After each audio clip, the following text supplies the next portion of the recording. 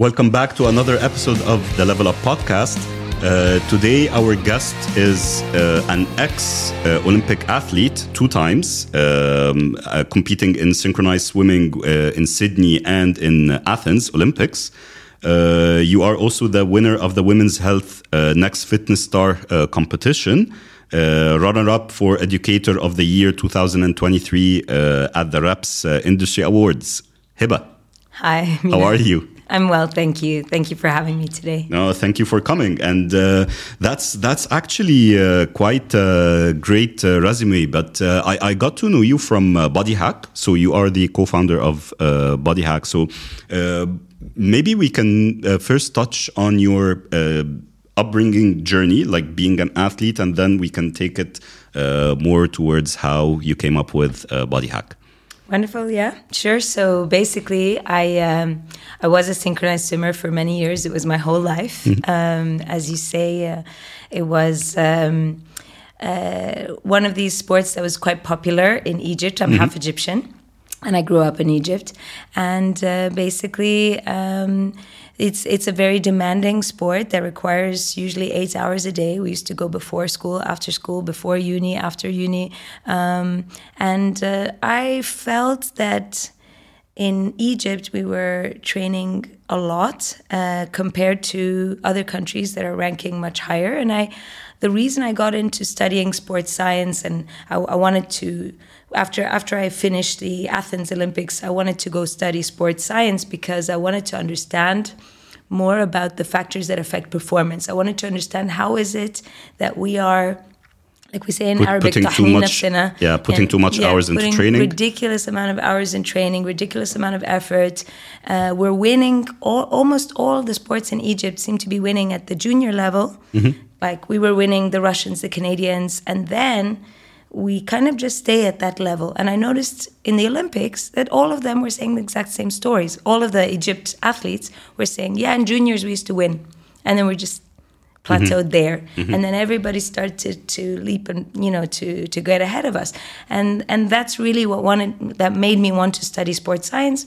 And then after going to the UK, studying sports science and studying with various other different routes in fitness, we moved to Dubai, my husband and I, in 2012, and that's when we set up Body Hack Fitness Education, because we were already teaching certifications in the UK actually, and then we decided to do that here in the region. So awesome. That's kind of how it started. Awesome. And speaking of starting Body Hack, so when it comes to the name and the combination, like I do love the way even that you write Body Hack, body / hack. So how did you come with the idea or the brand? I'm really glad you said that, because we kind of stopped doing it because people used to get frustrated with the full stop and the dashes. And my husband's the one who came up with that. His brain is wired a bit differently.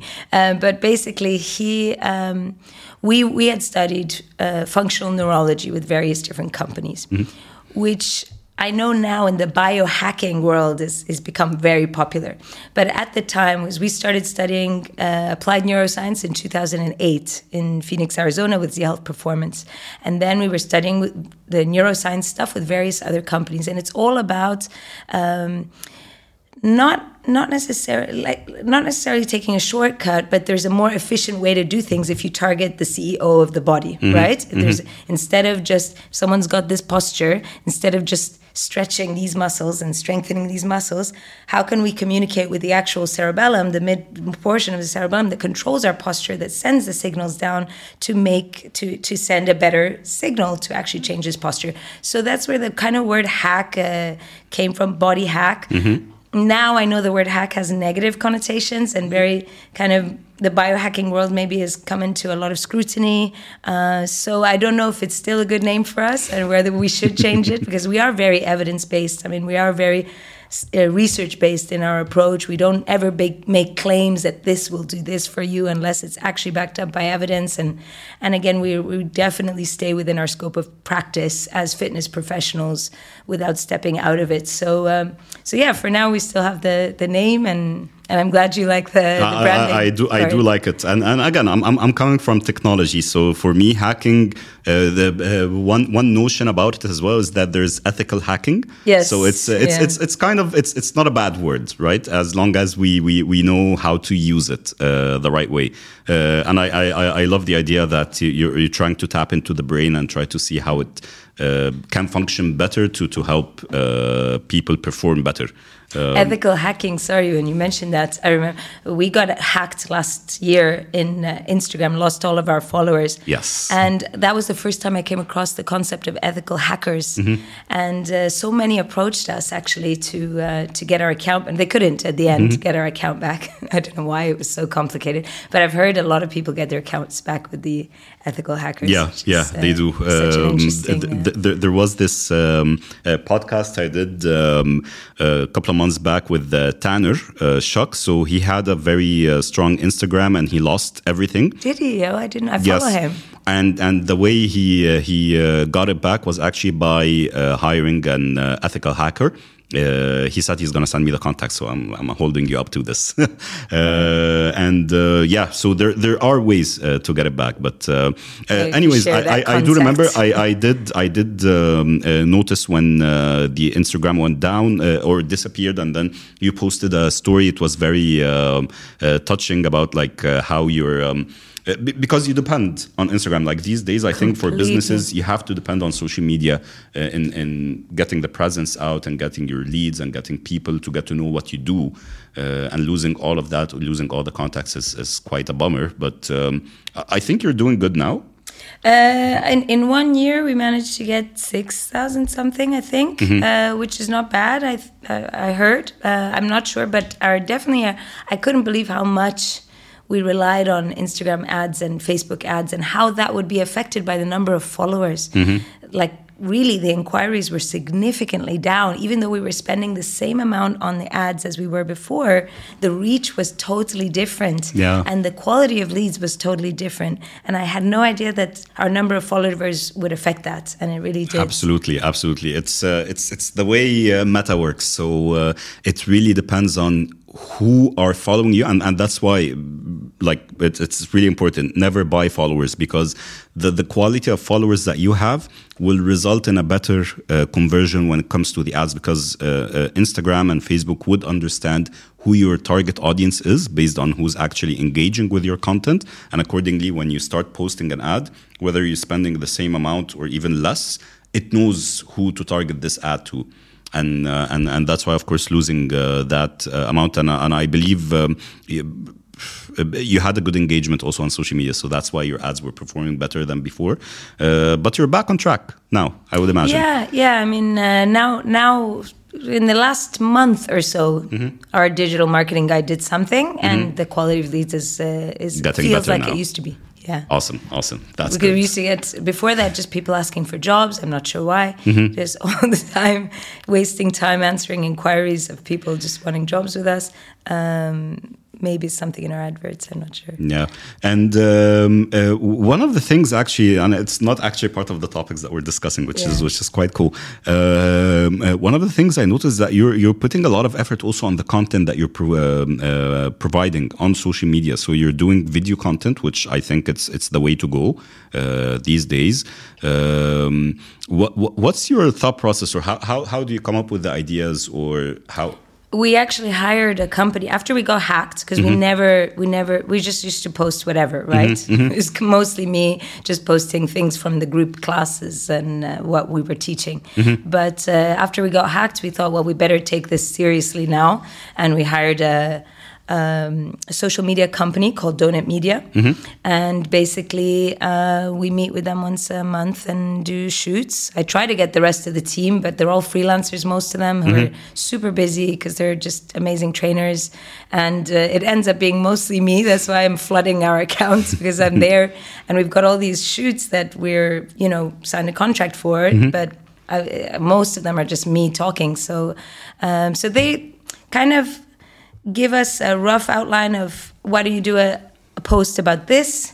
Then I kind of write a rough draft, and then they make it more catchy. Like they'll say, okay, that's quite boring. Where's the hook? The hook needs to be snappier, shorter. And then we kind of just on WhatsApp and calls back and forth until it's a bit more ready for actually shooting. And some of the best ones have just been on the fly in the moment, honestly, just organic, not too much thought behind it. I believe so as well, because the idea, and I'm not sure if this is the right perspective or the right way to put it, but I do believe that you're always told that when you get to create content, you have to put the right hook, the right meat for the content, and then the right call to action.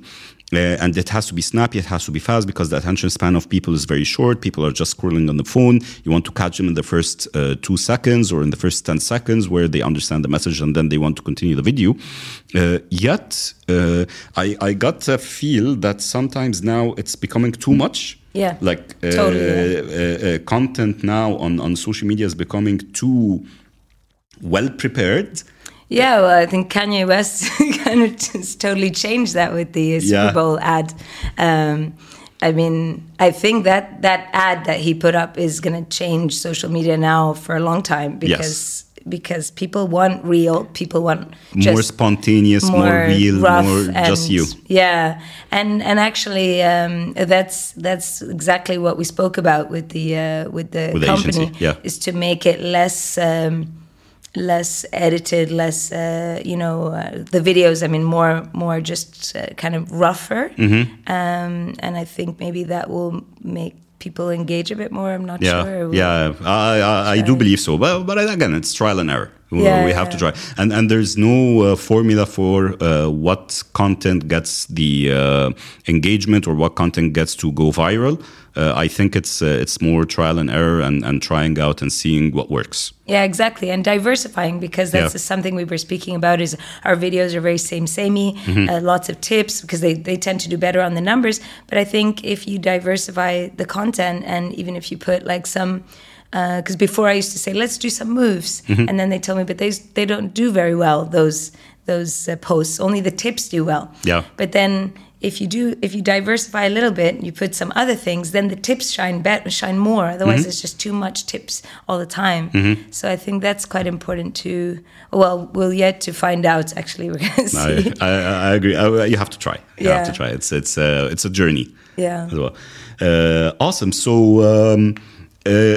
For those who don't know you, and for those who are watching for the first time, so we were talking about Body Hack, and we talked about the brand and the name and everything. What is Body Hack?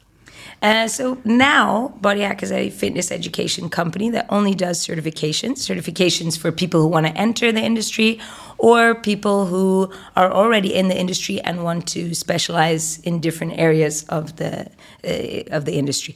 But before, when we first started, we were actually doing a bit of everything. Personal training company where we send trainers to different homes, and then the education was only on the weekends. But then it became there was so much demand for good quality education here in the region that the minute we decided to go full-time, on education, that's when we really started to expand, and we really felt the growth within Body Hack is when we gave up, sadly, all of our clients, my husband and I, because we had some really, clients that by that point felt like family. It was really sad to kind of break up with them.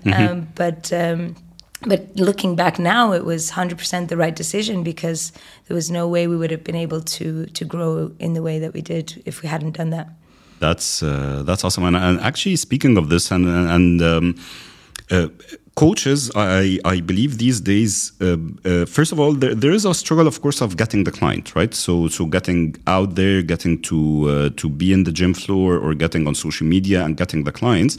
But I feel also one of the biggest struggles coaches have right now as well is retention of clients. And you're saying that it was actually hard, but you had to take the decision to part way with your clients. On the contrary, I'm thinking, okay, but other coaches are actually struggling to just keep the clients for longer and longer. So what's the magic, or what's the magic formula here? I think is a lot of trainers just get too familiar with the clients that that professional boundary gets lost. And when it turns to friendshipy, the coaching stops happening. I think people just start appearing to say, this is what I see all the time with our graduates. They come to the session, they're chatting about life the whole time. The professionalism and the dedication and the care and the organization of the programming, of the following up, that gets lost the more familiar people are. And then I think the client starts to realize, well, I really don't need to be paying for a friendship. Just to come and chat. Yeah. And I see that so often in the industry. And I remember it's so tempting as a trainer to blur those borders and to start to really just chat for the entire session, because we have so much in common. And most trainers are really good communicators and they're really good socially. And I think that, I don't know if that's the sole reason, honestly, but I just see it happening a lot. And I remember the feeling very much, I need to let's try to cut this conversation so I can actually coach, and I really need to keep the professional boundaries with payments and all of that very clear, and cancellations and policies and all that from the beginning and continuing onwards.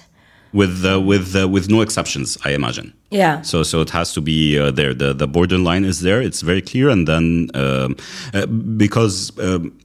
Maybe I believe the trick would be that personal training as well, and this is a discussion I was having in my last podcast. I feel there's a kind of a difference between just personal training and coaching, because you're preparing coaches and they have to be having this social aspect or this psychological aspect as well, to try to understand more about their clients' way of living and what they're doing and how to tap into different habits and try to help them change the habits. So there's a lot of personal touch yes, 100%. And that personal touch, I mean, it has to be within the boundaries of being also professional. But I always tell our students, you want to make the client feel like we are going to the fitness Olympics, and I am your coach, and I care about every aspect of your life to make you get there. Like that kind of care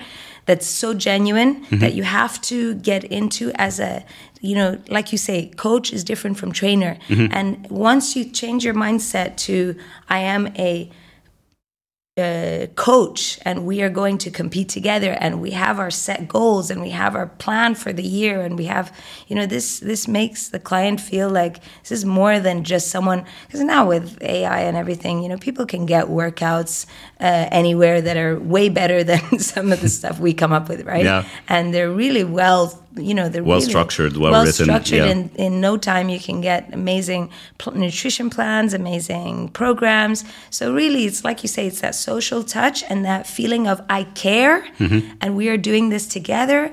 And we're both holding each other accountable, because it's my job and it's also I'm pretending you're my client now. Yeah. And we're going to compete together. And I think that makes a big difference. Even in classes, we certify Pilates instructors all the time. And, you see one class after another and they're just going through script rather than really, really caring and being present in the moment. It takes a lot of kind of, mental strategy to try stay fresh and caring with each client without going into autopilot. It's a struggle with. I believe so. And it's actually part of the. So when you're talking about being an educational institute, how do you prepare a certified personal trainer? Like, what's the curriculum like? Is it more like just learning the moves, learning the anatomy of the body, learning about nutrition? So how do you take someone who's coming in to become a certified personal trainer through a journey to actually become a really certified personal trainer? Yeah.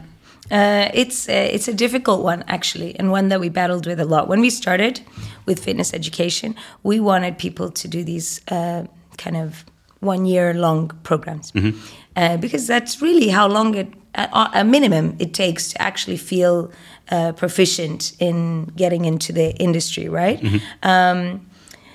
But sadly, that would never have worked. We've heard of companies who tried to do that, and it it's just too much of an expensive affair for learners. It's too long a journey. We will not get any signups. Even reps told us that long, 1 year long program people have tried and failed. Didn't work. So now the program lasts about 4 months. Which, of course, for many would find too short, but we emphasize all the time when they graduate, this is the beginning of the journey. It's not the now I'm certified and I'm ready. Now is where the real learning starts, is when you're actually going out there and getting clients and working in the gym. So you asked about the curriculum, sorry, and I went to the end part, but the beginning is basically a screening that we do, because one of the biggest issues that we found is that people are coming on our courses, particularly after COVID, I don't know why, and they've never stepped foot in a gym before. Okay. So why they decided to become trainers is more out of necessity, trying to get out of a low-paying job where fitness actually pays better. Or just, I think I can do this because it looks easy. And learning how to squat and deadlift for the first time in the practical days, when the practical days are structured to really focus on coaching, not on, okay, we take people through the technique, but of course we assume that this is in their bones already, you know?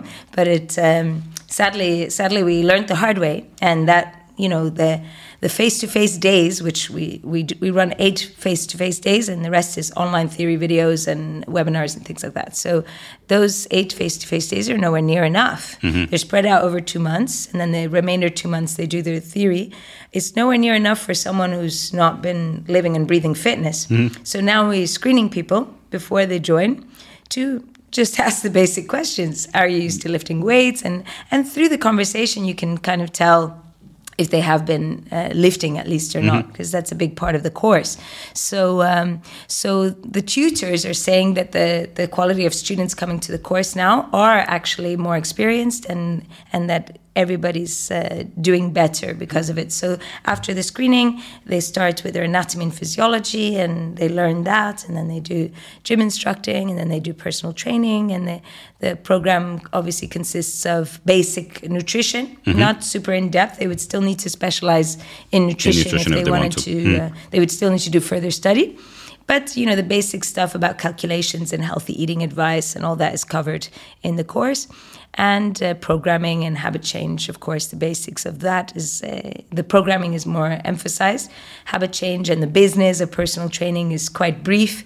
We're looking to make that more in depth in our programs because we feel that that's really important. There's a need, yep. So we're adding more theory videos on habit change and more theory videos on the business side of personal training. And I believe that what makes our diploma stand out in the industry is our online platform, actually, because this is the feedback we're getting from students who have done their training elsewhere, whether it's in other countries or whether it's in the UAE. Our online platform, which has all the lecture videos, we filmed ourselves with our best teachers. And the thing with getting it outsourced from the States or the UK, which is where the awarding bodies are coming from, is it's very much taught for those markets. But in the UAE, we're teaching the entire world. There's language barriers. There's ways that you need to teach that simplify the language and make it super dynamic. Like when I'm teaching on the online videos, I'm not just talking at people. I'm asking the person to stand up. I'm asking them to do these moves with me, and can you feel this? And the feedback we get is that it's really like face-to-face learning, if not better, because they can actually pause and watch again. And go back to it and repeat. And all the videos are offered in Arabic as well, so you can choose English or Arabic. Now we've added new videos with subtitles, and that seems to be, I think, the way people like to learn now more than Zoom. Zoom sometimes gets tiring with the... And as I understand, you do operate actual physical classes in UAE, in Egypt. Where else? Oman, Oman, Saudi, and South Korea. South Korea. So you do have the presence to have students from those different areas, as well as students from all around the world who can just take the online. If they want to have the physical classes, they have to just fly in to one of those destinations. Yeah, they've been doing, we've recently had a lot of people doing that. I'm not sure why, because those countries all have certifications. But they think that if they do a certification in the UAE, they're going to get a job in the UAE. But actually, we're always honest with people who are calling in. Dubai is expensive. You come here for the practicals for 3 weeks. I always mention, actually, in your country you have this and this, which is internationally recognized, but they still think that coming over, studying with us, because we have a good reputation here, they think they have a higher chance of getting a job. Whether that's true or not, I'm not sure, but it's happening for sure. Cool. Awesome, yeah. Awesome. And when you do certify your students, they got diplomas. So there's Active IQ. Yes, Active IQ is our awarding body. Okay. And the reason we've gone for a British awarding body is they're very good on quality assurance. Like we have our inspection this weekend. Okay. Flew in from the UK to come inspect us. We have to submit a ton of paperwork. I've been drowning in paperwork this whole week just for our inspection. And it keeps everybody on their toes, the whole team. We have to send video assessments as well of assessments that are being done so that it's fair to the student. There's laws and appeals procedure in case the student doesn't agree with the outcome. Things that I'm not sure if the other awarding bodies have or don't have, but this is what we got used to. We used to live there. And I like this heavy quality assurance. Yeah. It's a headache for the center, but at the end, makes sure that we don't get complacent and we are still, making sure the learner is getting the best experience. That's awesome. And when I was going through the website, there was a mention that you do also a diploma or you have a curriculum for Neuro Pilates. Yes. So what is Neuro Pilates? So that's kind of my thing, which I really want to focus on in this coming period, because it's starting to grow a lot internationally in the Pilates community. Neuro Pilates is basically because I used to teach Pilates classes in the UK, mostly older clients, 60 plus, right? And then I went and studied with Z Health in the US, in Phoenix, and I started to blend all these neurological exercises into my Pilates classes. So when I left the UK and came to Dubai, all the ladies that were coming to my classes, they would message me and send emails and saying, we miss Neuro Pilates. The new teacher is amazing, but we really miss the eye exercises, the joint feet things we used to do, the nerve stretches we used to do. And they're the ones who called it Neuro Pilates first. And then I thought, well, we're starting this body hack thing. We're starting the teacher training. Why don't I start delivering this Neuro Pilates education, which is taking what I've learned from the amazing companies of the neuroscience, but really applying it to Pilates. So in terms of how we integrate, every Pilates class is themed towards a different part of the brain. And the whole point is to improve brain health. I mean, everything improves brain health. All sport, all movement, all great coaches, by default, making people better movers makes people improve their brain health. But the way we do it is very specific, with specific assessments. If you come to me for a session, I would check, do a whole bunch of assessments to see what parts of your brain may be overworking, may be underworking, and what can I do as a movement professional to help stimulate those areas that are overworking or inhibit the areas that are stimulate that are underworking, and you get what I mean. Yep. Through the Pilates exercises, integrating those neuro ones in it. So now in Korea, this has really expanded. That's why I travel a lot to Korea. I've got the Pilates in Asia conference that I'm presenting on in May, and then I'm going to Japan to present on this as well right after. And it's really growing in Asia specifically, but also we're getting a lot of signups from the US since we got the accreditation for it from the US accreditations, and now it's starting to increase.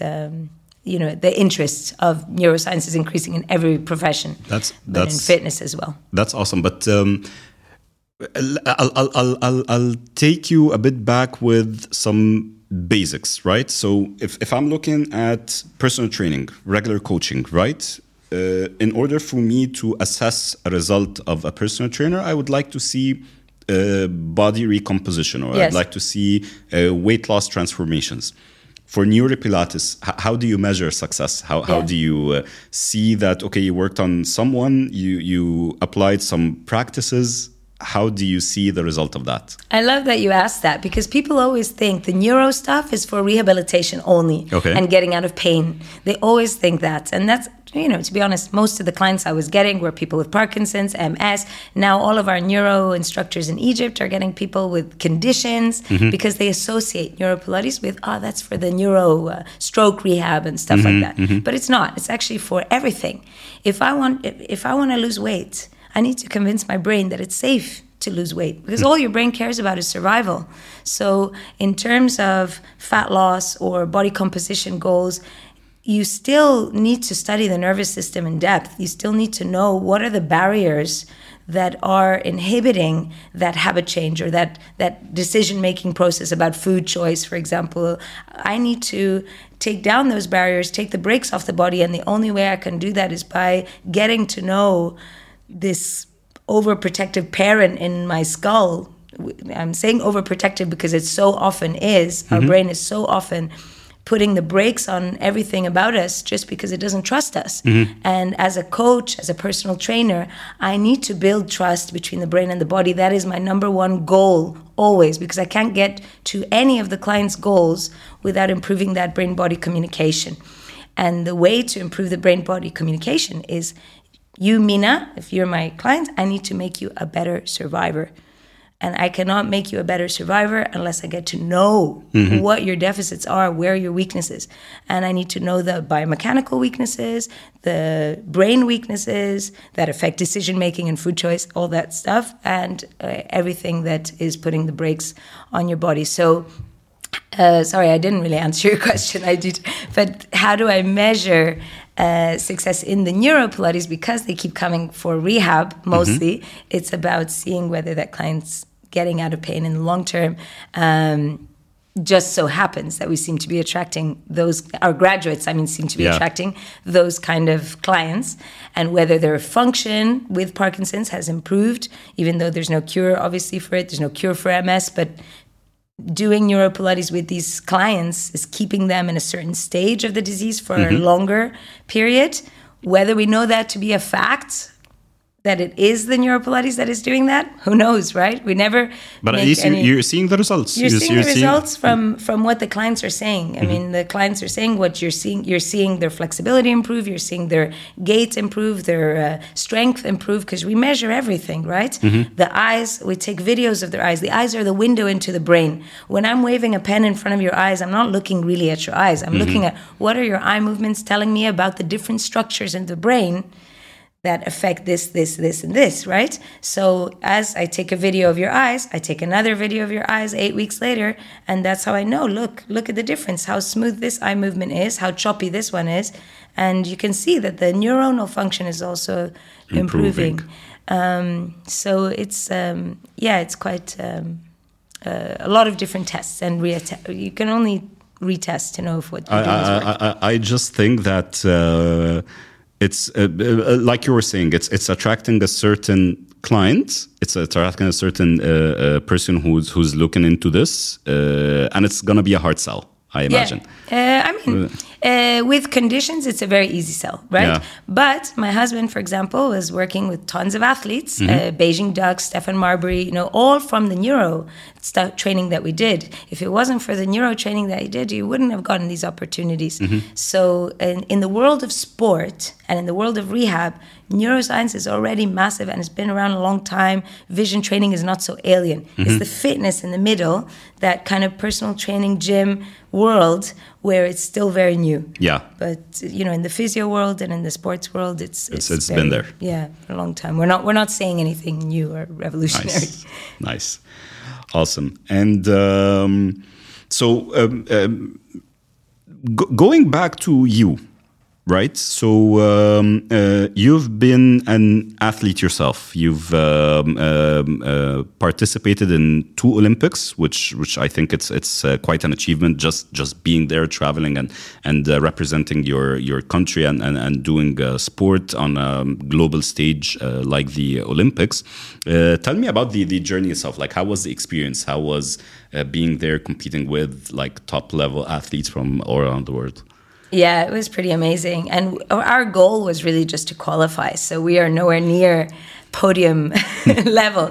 Our ranking is quite low when you look at the actual ranking. But people don't know that just to qualify is such a big deal. Yeah. So for us, just to reach 18th place or 20th place is such a big thing in the pre-qualifier. Because when we go in April, and both times we went in April for the pre-qualifier, and then the Olympics was in August, right? So that was the big achievement, not the Olympics itself, the pre-qualifier. So just now it's different, because now Africa gets, in our sport anyway, you get a free spot. Okay. So now Egypt is a given, because we're top in Africa, we get a spot by default. But in our days, you really had to fight for it, actually qualify. Yeah. And that was such a big achievement for us.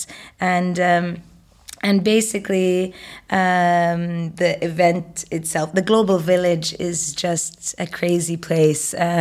Super, inspiring to see all these different athletes. And that's when you realize, you can really guess which sport people are from their structure and their build. And you see why these top athletes make it. It's really not just hard work. It's a lot to do with structure. And I always think that there is a place or there should be a business.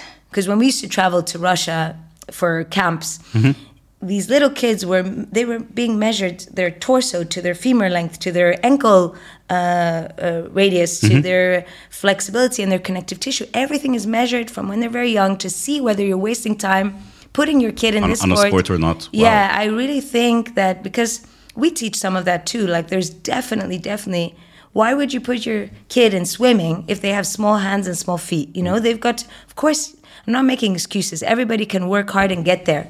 But to reach Michael Phelps' level, you have to have some structural things that are to your advantage as well. So I do think that the structure was a big eye-opener. Like in the Olympics, it was very clear that different sports had different structures. Whether they're just born like that or whether the training made them, that's a whole big debate. But also it was interesting to me to see, you have all this food that you can possibly imagine for free in the food tents, which were everywhere around the village. And still, most of the athletes queuing up at McDonald's. Like, Interesting. You Okay. have all the cuisines you can possibly imagine in the whole village. And McDonald's was definitely worth the queue. Yeah. So that was interesting, and just we emphasize so much about nutrition in sport. Whether athletes that are at that level are actually taking their nutrition seriously didn't seem to be so for me. I don't know.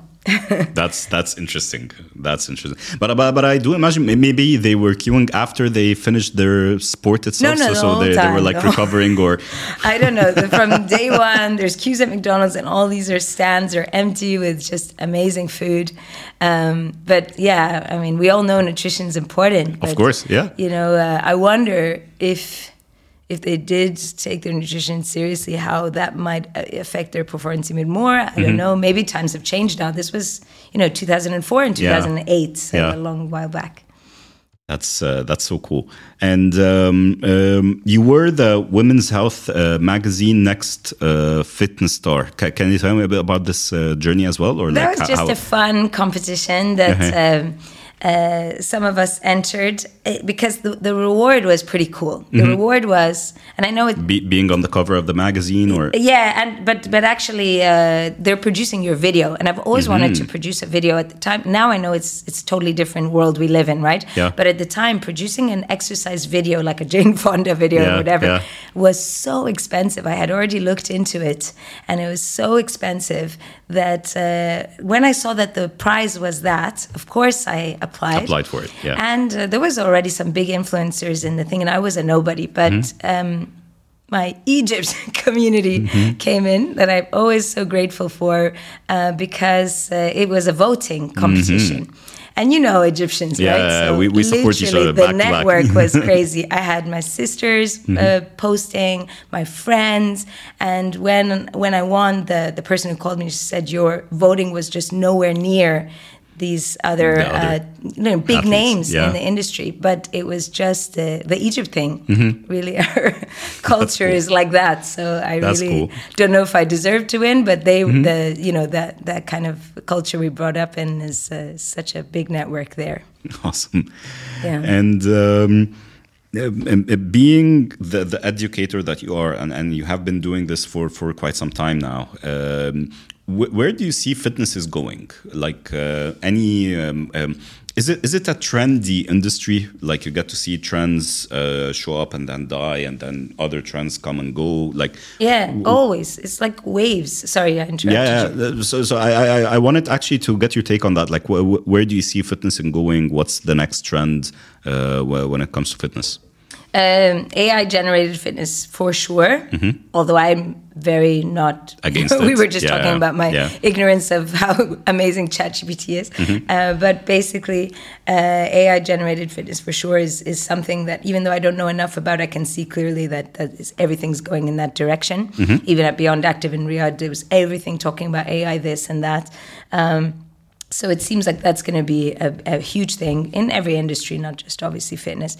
But Pilates now is, again, it shows that, things don't just come up and down. They go in waves, right? Pilates now, we can't keep up with the number of signups. We've got a lot. Pilates is really back in fashion now in a big way, particularly reformer Pilates, which is the machine. The machine, yeah. And we obviously we do have prerequisites for people doing that, but I'm not sure really where the trend is going, but definitely the social aspect, anything that builds community and the feeling of that social aspect that people are missing from the AI stuff. I think that's going to be a big thing. Like now, what seems to be really popular is these nightclub-looking Pilates places, which is a bit unheard of for more traditional Pilates world and how we studied. And now when I go to these places, it's very strange to me that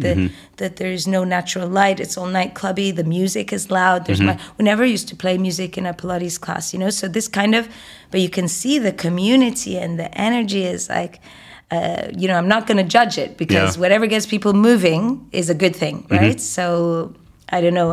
I'm looking at that and seeing, is this the trend now with like Barry's and all these kind of things also coming up, or they've been around actually for a while, but yeah. I feel so, and I feel actually it's one of the things. So when I came to Dubai, that was in 2016, if I'm not mistaken. And one of the things, so I used to work out in Egypt. Typical gym environment, me and my friend, we wake up in the morning, we go, we train together. And then when I came here, I wanted to be part of a community, a fitness community as well. And there was this community that was just starting up in 2016, and they were doing Friday boot camps, back when the weekends were Friday and Saturday. And I started going there. It was like a group of like 10, 15 people. They kept on growing until like on each and every Friday session, it was almost 100 people going, working out together. And then afterwards, they used to do it in one gym in Media City. And then after that, they used to do it in Kite Beach when the weather was nice. So we used to do this group exercise, and it was so much fun. And then afterwards, they went for breakfast, and there was the community aspect. COVID came, and then this group dismantled and disappeared. So I feel this is something that is needed now. Like people want to go back to physical interactions, social, yeah. seeing each other, working out together, building a community around this. Really, yeah. The amount of, because that's huge in Egypt, right? And the amount of couples I know in Egypt that have actually gotten married from these, gotten to know each other initially, and then ended up getting married from these boot camps and things is a lot. I'm sure you know some as well. So I feel like I was literally just asking someone the other day, where have all these boot camps gone? Yeah. They were huge. Like you were going, I was almost going to go to a few, I just never did, but they were huge here in the region. And people loved them. Like just the numbers were insane, right? So true. Where are they? And I agree. I think that's definitely going to come back big now because of people craving that social interaction. Cool. And since you have your tutors, and hopefully when they get to listen to this, they're not going to be upset or something. But how do you qualify an educator, or how do you what qualities do you see in an educator that you would say, okay, they can start doing this, and then you want to develop something in them? Yeah, so basically with our tutors, they all have to have, and this is one of the regulations from UK awarding bodies like Active IQ, is they have to have a teaching qualification and they have to have a formal assessing qualification. Okay. So this is something that what we've done, which I think is good, is that we didn't look for qualified tutors and assessors that are already out there. We said, who's a naturally good teacher, naturally good presence, naturally caring, naturally going to be an amazing tutor, and we paid for them to do the tutor and assessor qualifications because we knew they're already going to be. They have the skill. They have and really that I think makes our team quite special. They're an amazing bunch of mostly freelance tutors. We only have one full-timer actually, but they're so loyal that they actually really feel like full-time. They could teach for other companies, but they're not, because they're just really an amazing loyal bunch of tutors that are already naturally good at teaching. And then the qualification was a formality. Of course, we all learn from any qualification we go on, but I think that's the main thing, is not everybody with the most in-depth knowledge can teach. And you know that, right? And you have to see, are they able to actually teach? And then they go through the formalities of the qualification itself, I think, is what the strategy that we took, I think, was a good one looking back now. Nice, awesome. And for aspiring fitness professionals, people who are inquiring or signing up, what would be the number one recommendation you would give anyone who's aspiring to become a fitness professional? Make fitness first be in your bones. Yeah. I don't know if that translates well in English. In Arabic, it makes sense. But really, you have to be living and breathing fitness or Pilates or whatever you decide to become before you choose to become an instructor. I think that is the most important thing, because don't start learning stuff on the course. Make sure you already have all that. Give yourself time to really enter the fitness industry as a client. Hire different trainers so you know what kind of trainer you want to be, and then go through your qualification. Nice. And if we should consider this a closing note, how would, because you were saying once they get qualified from Body Hack, this is the start of the journey. Yes. And this is where the real work is. And there should be continuous learning and continuous education. How would coaches get that? So we are trying to start up a mentorship program that is... The problem is once people have finished the diploma, they need to earn. So they can't afford paying for more. We have a lot of amazing courses, but they're not ready yet to start continuing education right away. They need to actually just enter the industry, work for about a year or so, get their return on investment on the diploma, and then they need to by working with all these different clients, they're going to know what they want to specialize in and what they want to study further. So I think one of the things is some trainers just want to have like all these certificates under their belt, and they do it a bit too early without really knowing first what they actually want to get into more.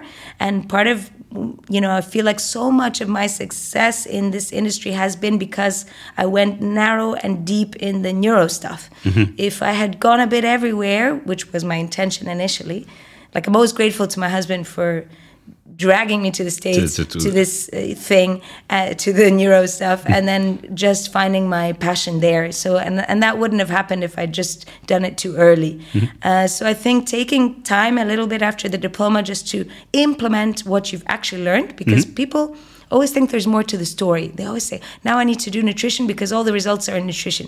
Why don't you try just implementing the basics of nutrition that you learned, and then you'll start to find what the challenges are. And we're looking to try and find a mentorship program that doesn't cost the students, mm-hmm. which is difficult because obviously, all these freelance trainers that I want them to shadow, the clients might not be happy with them shadowing, and we have so many students and we need to be fair mm-hmm. to everyone. So we're still looking at how the details of that are going to work out. But in general, I think take some time in the industry before you start to focus on continuing education, even though it's massively important. And I really want to take this opportunity to thank the Register of Exercise Professionals, who a lot of people think is not a necessary organization. But for the industry here, they are putting stuff in place that is really keeping things in check, mm-hmm. Mm-hmm. And nobody appreciates it until they see what's going on in other countries. Mm-hmm. Really, we think the standard of the industry is so bad here. We all think that, and I know you probably do as well. Mm. But trust me, it's worse in most places. Of course. Because now almost all the certifications you can do fully online. Mm-hmm. No mandatory face-to-face days that reps are imposing here. They mm-hmm. have a mandatory set number of face-to-face days, which all the training providers have to abide by. It's happening also with Pilates as well. They're having mats as a prerequisite before doing reformer. All over the world, people are just getting certified in like 2 days. I don't know if it's all over the world, but like the big industries, mm-hmm. The standard is going so down because of the unregulation, and I really feel like reps is holding the region a bit more, to a higher to a certain level, which I think is the right way to go about it as well. Yeah. Heba, thank you so much for your time today, and I think we talked about a lot, and there's a lot of meaty educational content that we just touched on today. So thank you for your time. Thank you for coming here. I know you're quite busy, and we have to do it again. Yes, thank you so much for having me. It was such a pleasure speaking to you today. Likewise. Thank you.